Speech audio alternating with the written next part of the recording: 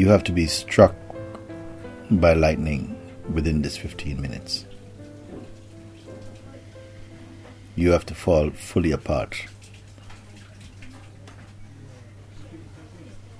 There is no time to plan for this.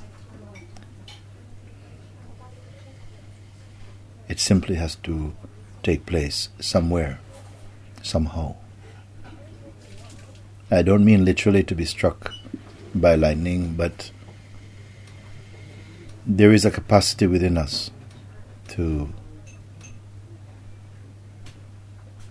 be pulled so powerfully in the heart that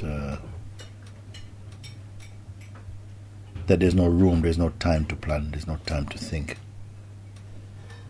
That kind of instantness. We have to be available for that type of instantness, that type of intensity. But who can guarantee? You must have this much courage within your own heart, this much courage for freedom. You see, it's not that you must do these things literally, but I'm trying to provoke, to inspire, to trigger that primal attitude within, because we have been far too comfortable. We're far too skilled with the mind, with our clevernesses.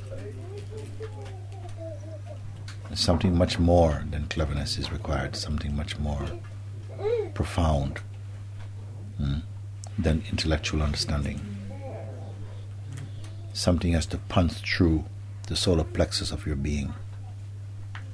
And it needn't be a violence. It could be a whisper, it could be a simple kiss from inside yourself, or it could be...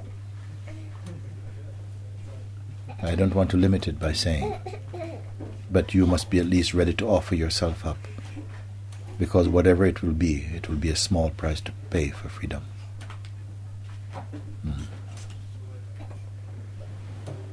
You have to be willing to jump into the fire of self-discovery, holding a can of petrol, if that's what it needs, what is required. Now, I don't say these things that you have to do this literally, but this